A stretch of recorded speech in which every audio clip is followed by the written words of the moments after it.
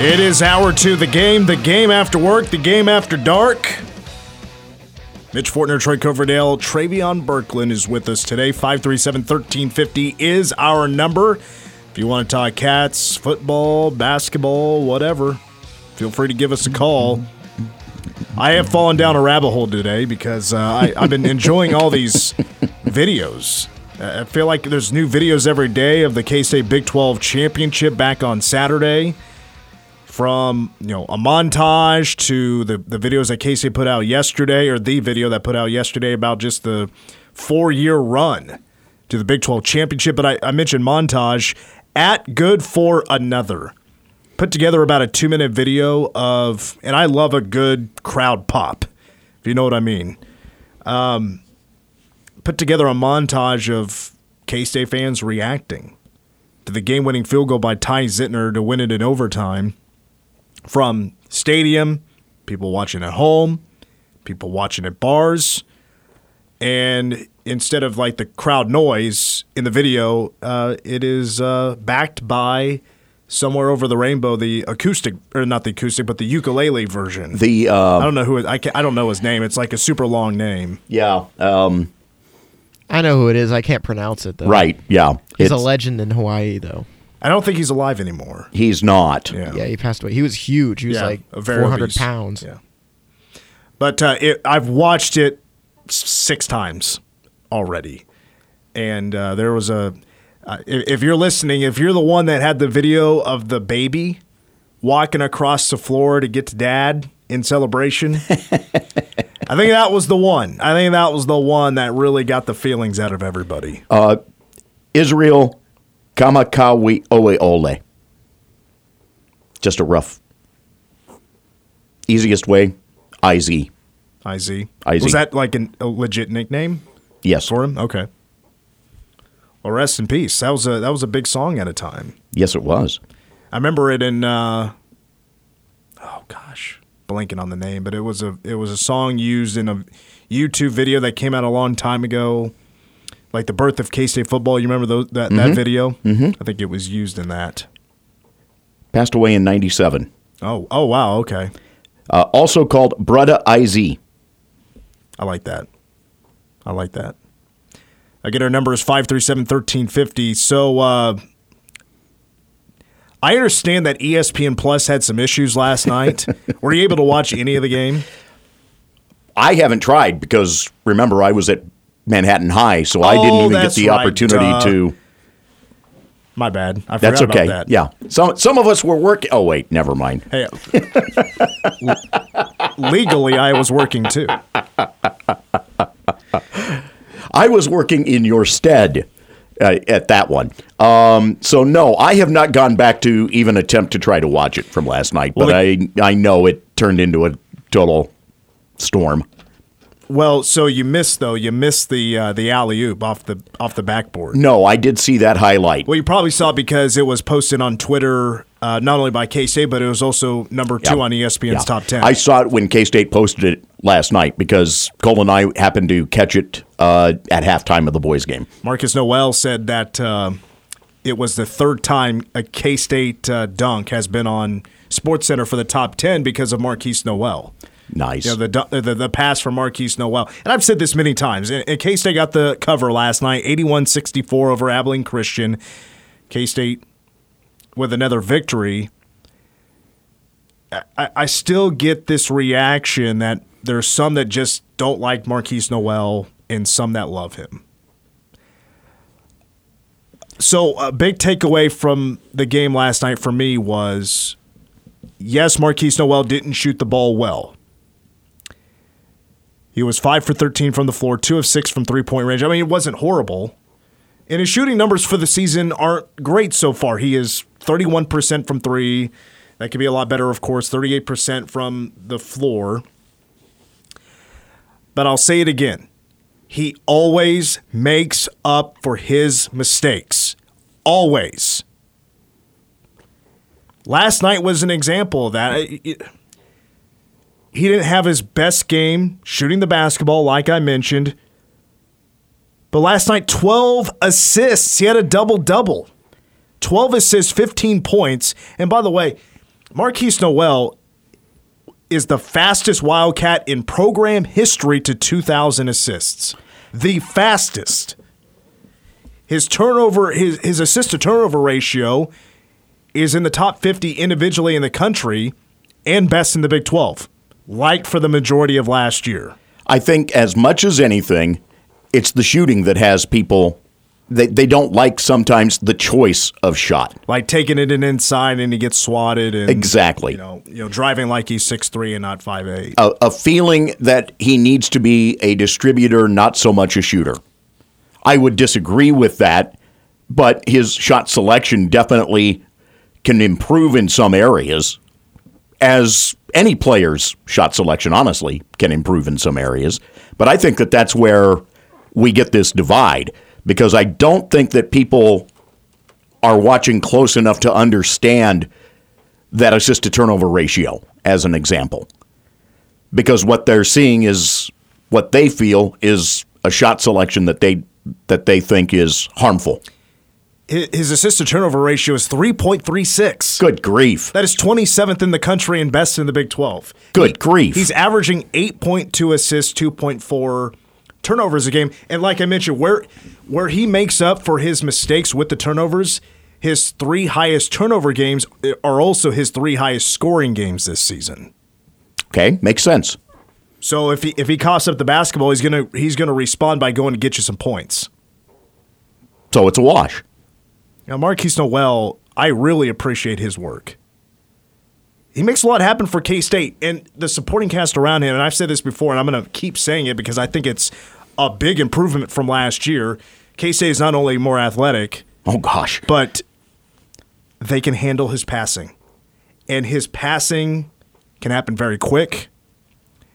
It kind of feels like sometimes it just comes out of nowhere. Mm-hmm. But like David Gasson is a great example. He was ready for it every time. He caught everything. And most of the time, he's going up and trying to score that basketball. What we have seen from the last 5, 6, 7 years of bigs and when they get the ball after a pass to the paint is the opposite of what David Gasson was doing, where he's trying to go, most of the time, trying to go straight up and go score that basketball. And he got a lot of trips to the foul line because of that. And that's another example of K-State more improved. They're getting to the foul line, they're attacking, and doing a better job of that. Gasson was 9 for 9 for 23 points. So wasn't good from the free throw line, 4 of 11.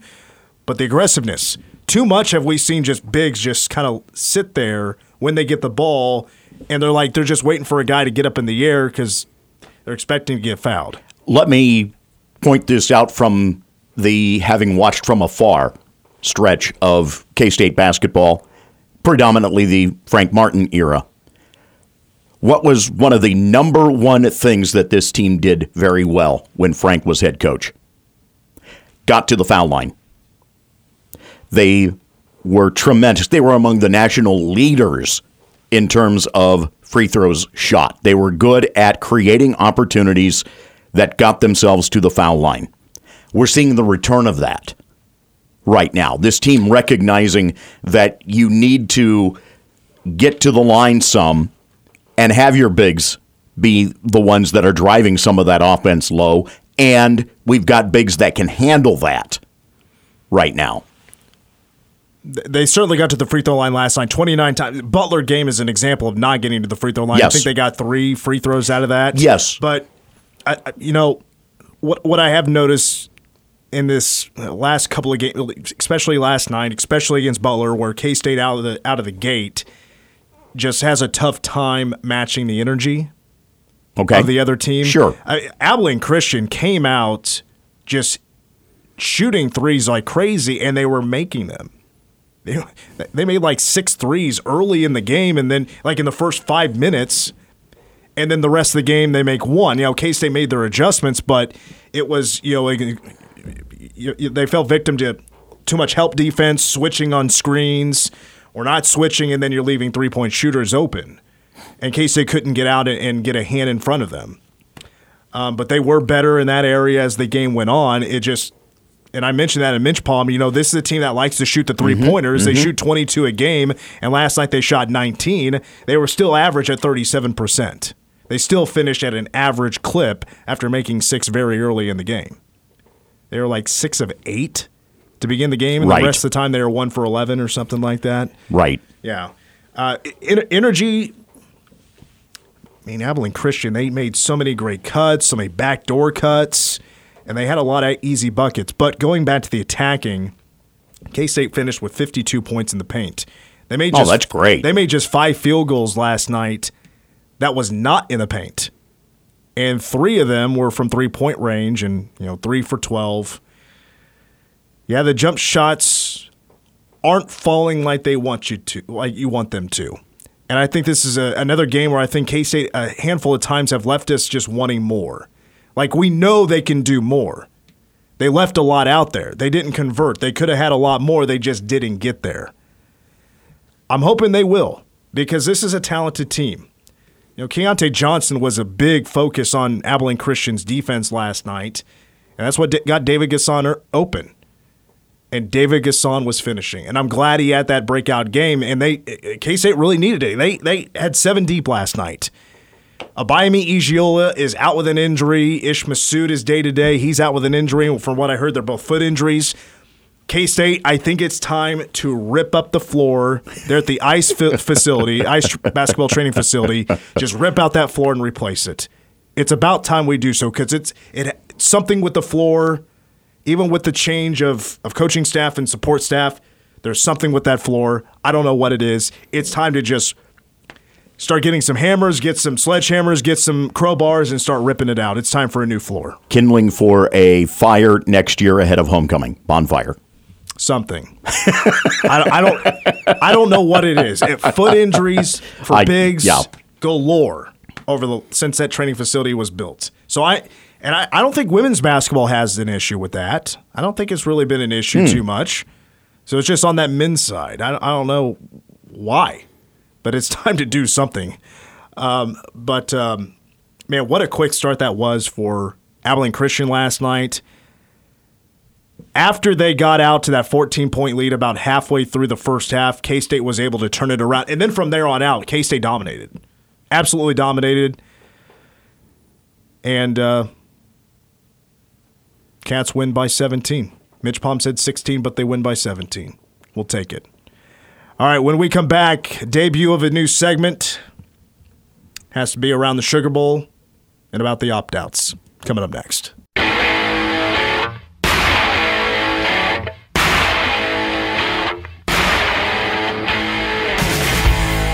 I'm going to dedicate the rest of the show to the K-State fans out there that are going to be taking a train. From basically from Topeka to New Orleans. Good call. I saw a couple of cats out there talking about it. I think one made a decision to do so. Another one is thinking about it. Well, it made me want to look up, the details. Like, for instance, we're leaving on Wednesday the 28th to go to New Orleans, and of course we're going to fly. I got his flights out of Wichita to get there. But I wanted to look up what it would cost, what it would take, because I figured it would take a little while to get down there if you took a train.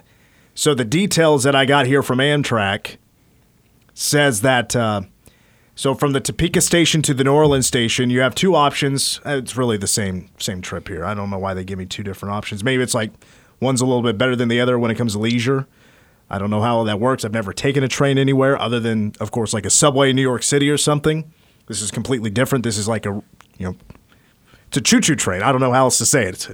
It's an actual train track outside. Okay, so from Topeka to New Orleans, it would take 34 hours and 14 minutes. Okay. And it would cost $211. Just the trip to, not including from. Okay. Sound like a pretty good deal to you?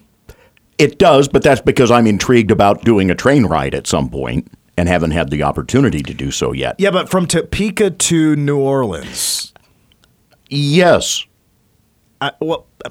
Scenically, would that be appealing? Depending on route.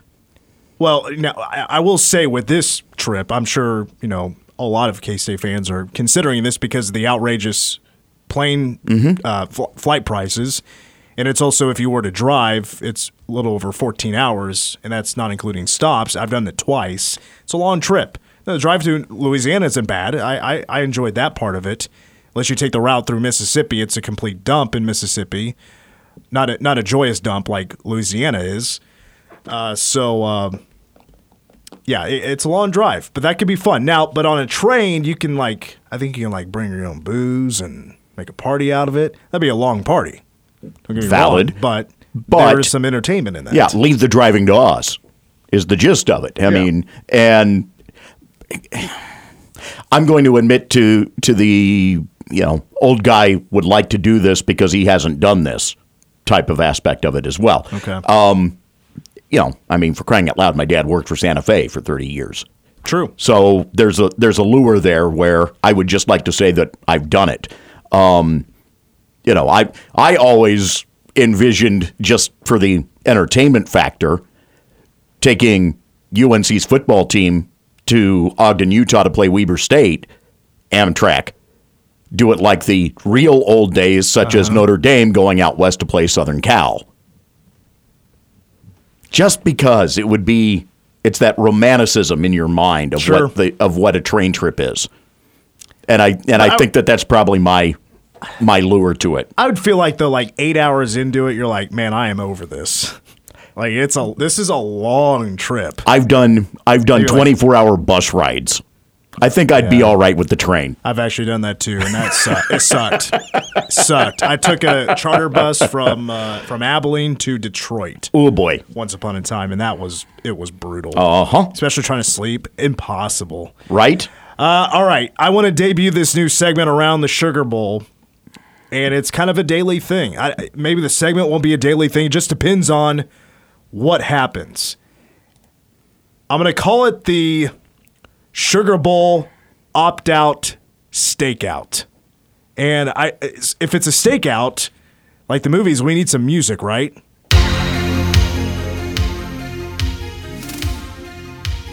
Troy, you got any more donuts over there? A little late in the day. All right, we're at the Alabama facilities. We're there in Tuscaloosa. Binoculars out. We're watching the door to see if any of those opt-out suspects are going to be coming out anytime soon. They haven't yet. But here is who is on the radar for Alabama. First of all, let's start with K-State. I think that's the ones we already know. So I'm just going to kind of repeat the news. So when it comes to the potential opt-outs, and I'm not talking about transfer portal. I'm talking about opt-outs for the NFL draft. Opt-outs leave early. Prepare for the draft, not playing the bowl game. You don't want to risk any injury.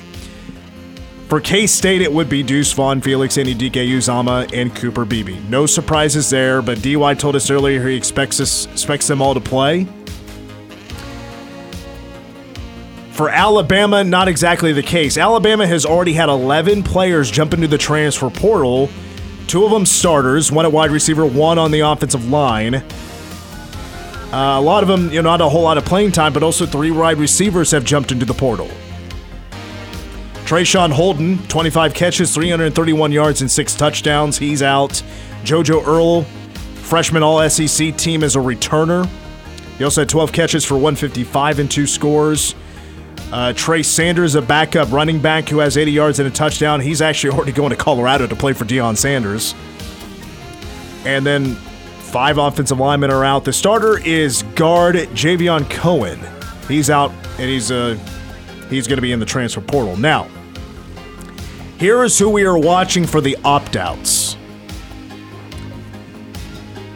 Bryce Young, quarterback, expected to be first-round draft pick, high first-round draft pick, making a ton of money. Former Heisman Trophy winner. He's last year's Heisman Trophy winner, so I guess he's the reigning defending, but he's not going to win it this year. He was not invited to New York City before other quarterbacks have been invited. But wasn't his to win last year either. Yeah, his draft stock, though, is so high, it would be surprising to see him not opt out. Same story for defensive end, linebacker, whatever you want to call him, Will Anderson, who I voted to win the Heisman Trophy last year. He is also a high first-round projected draft pick. 10 sacks on the year. I think he led the country in sacks a year ago.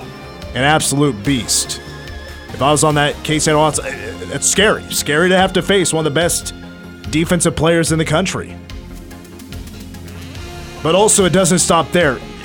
The secondary for Alabama is really good. So good that both safeties, Jordan Battle and Brian Branch, are projected to be first-round or very early second-round picks. They have a quarterback in Malachi Moore, who is also a first-round draft pick projection in that secondary. And then I mentioned him in the first hour, their running back, Jahmyr Gibbs, who is almost as important in the receiving game as he is in the running game. He is their third leading receiver with about 400 yards, and he also leads the team in rushing yards at 850 this season. And he averages 6.3 yards per carry. So those are the 6 players that are on the radar of opting out. We have 3.5 weeks to go. Alabama always expects to get into the college football playoff. They are not going to. Nick Saban has lost more than 2 games twice at Alabama, and I think he started in 2007. Yep. And didn't you tell me during one of the breaks that Alabama has only like one losing season ever? One winless season ever. Oh, winless. One 0-10 campaign. I was going to say, there were some iffy seasons there, in the early 2000s? Yeah, one winless season, 1955. So Troy and I and DG, when it gets back, we're going to be stuck in this car for 3.5 weeks, just waiting outside the facilities in Tuscaloosa to see, all right, who is actually going to pull themselves out of this game, not play in the bowl game, and get ready for the NFL draft. Hey, anybody got a recommendation on right guard that'll work for 3.5 weeks? I'm sure Alabama has plenty of talent. Oh, no, I meant right guard as in deodorant. We're going to need it staked out here that long. Not what I thought when you...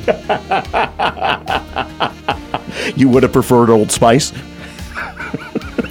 I've been trying this Axe. I like the gel. I'm sorry. I like the gel. Well, here's the yes. story. I like the gel deodorant. I'm not exactly like the white deodorant guy. Yeah. I like it get on my clothes and stuff. There was a store here in town that had the Axe deodorant on sale. I mean, it was cheap. Sure. And I bought 8 of them. Stock up, And they don't. It's not good. It smells great. But just the longevity of it. Right. It doesn't last long. I'm right. I got you. It just doesn't last long. Last losing season, 2003, 4-9. They had one in 2000 at 3-8. 4-7 in 1997. Otherwise, let's see. You have to go back to 84 for a losing record. From 84 to 97, they did not have a losing record. This is going to be Alabama's 17th Sugar Bowl. 17. Now, I think they've won just one in the last 4, if I remember correctly. One in the last 4.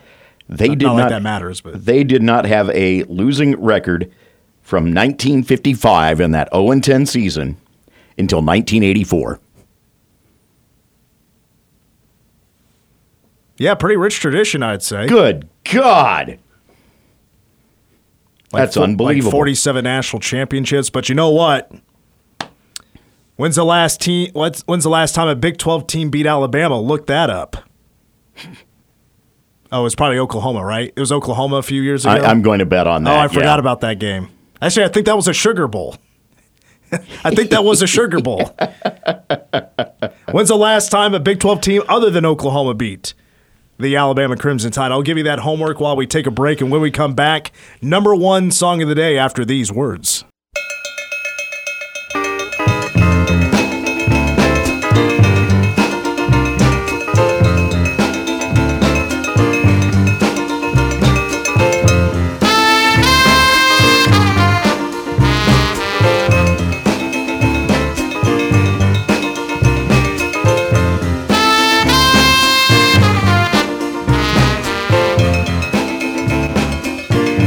All All right, so Nick Saban has lost to one Big 12 team during his time at Alabama. That was the Sugar Bowl I was talking about, but that Sugar Bowl doesn't feel like it was that long ago. Right. I thought it was like 5 years ago. No, it was the 2013 season.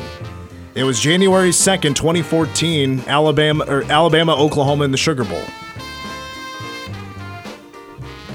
It's crazy. Is that the last Sugar Bowl that Alabama has played in? No. That wasn't a playoff game. I guess No. that would, yeah, okay. The last, the last Sugar Bowl they played in was 2018 against Clemson. So, playoff game. That was a playoff game. Won that one, then they played, and lost to the Sooners and lost to Ohio State in back-to-back Sugar Bowls. And then lost to Utah in the Sugar Bowl in 2009. Let's see here. What's Sugar Bowl? They beat Miami in 93. 16 previous. By the way, with the opt-out segment, I don't want to make it sound like I feel like the only way K-State can beat Alabama is if all these guys opt out of the game. It's a part of the game. It is. It's. I mean, let's not kid ourselves. If Bryce Young opts out of the game, you're feeling a lot better about the chances. Will Anderson opts out of the game, you're feeling a lot better about the chances. Just what it is. It's kind of what we're expecting to happen. I did mention earlier, if K-State and Alabama play each other, and if it was today, I think it's a close game. I really do. All right, let's get to a number one song of the day. Troy, I'm sure you'll remember this one. Only because I dig on it. How do you say his last name? I know it as Masekela. Is that right? Hugh Masekela? Is that Miss right? Kayla. Miss Kayla? Miss Kayla. Okay. Anyway, from 1968, Grazing in the Grass. Number 10. Whoops. Travion just pushing buttons over there. 2 weeks at number one. Trumpeter, singer, composer. He also played a bunch of other instruments. He's from Emalilini, South Africa.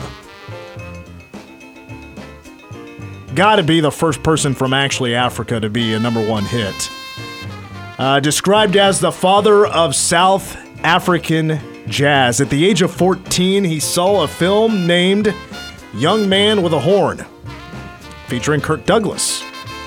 He's like, you know what? I want to be like that guy. I want to be this jazz musician. So because of that movie, he became one. 2016, he received a Lifetime Achievement Award by MTV Africa at their music awards. Unfortunately, he died in Johannesburg, South Africa, January 23rd of 2018 from prostate cancer. He was only 78 years old, but 49 studio albums and a one-hit wonder in the United States. And this was from his 8th studio album, The Promise of the Future. I gotta be honest with you, I don't mind jazz. And man, I might send a few folks into the ditch on this one. I think this is kind of an annoying song. Dude. It's a vibe. It's crazy. I think the cowbell is too much. He is going ham on it. But it's interesting during this time, that instrumentals would just go number one, that doesn't really happen anymore. Well, and this was also, the late 60s. That was also kind of if there was a heyday for any sort of trumpet music featuring trumpets.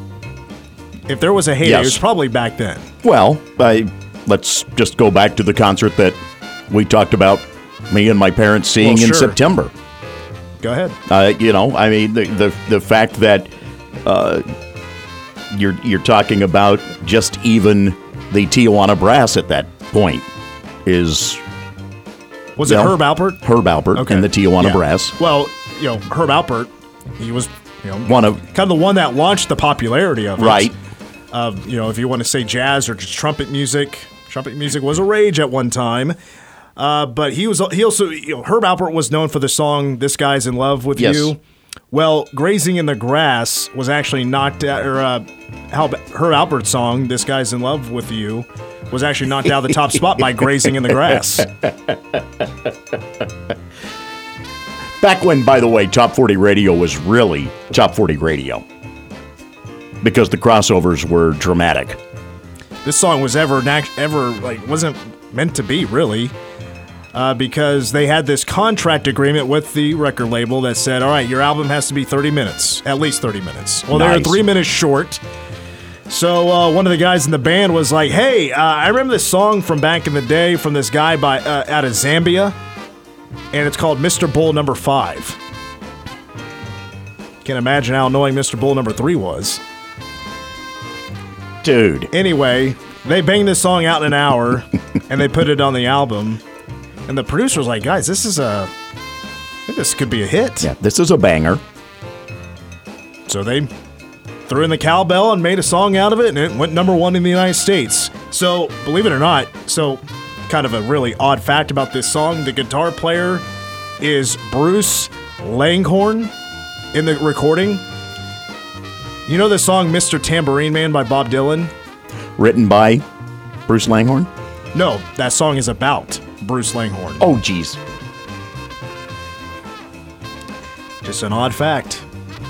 And by the way, this is also featured in Allstate commercials last year. You Yes. remember that? Yeah, briefly. That's where I remember it. Also, I know Dave used to use this as bed music. I'm like, this isn't exactly Blue Oyster Cult cowbell usage. They knew how to keep it chill. Oh, God. Chill. Listen to you. The cowbell shouldn't be the feature instrument. Will Ferrell would like a moment.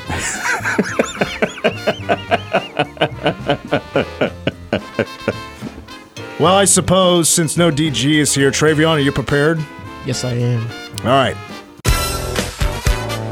All right, before we fire off some Ask Us Anything, we're actually going to take a call. Ron from Manhattan wants to talk a little bit about taking trains to sporting events. What's up, Ron?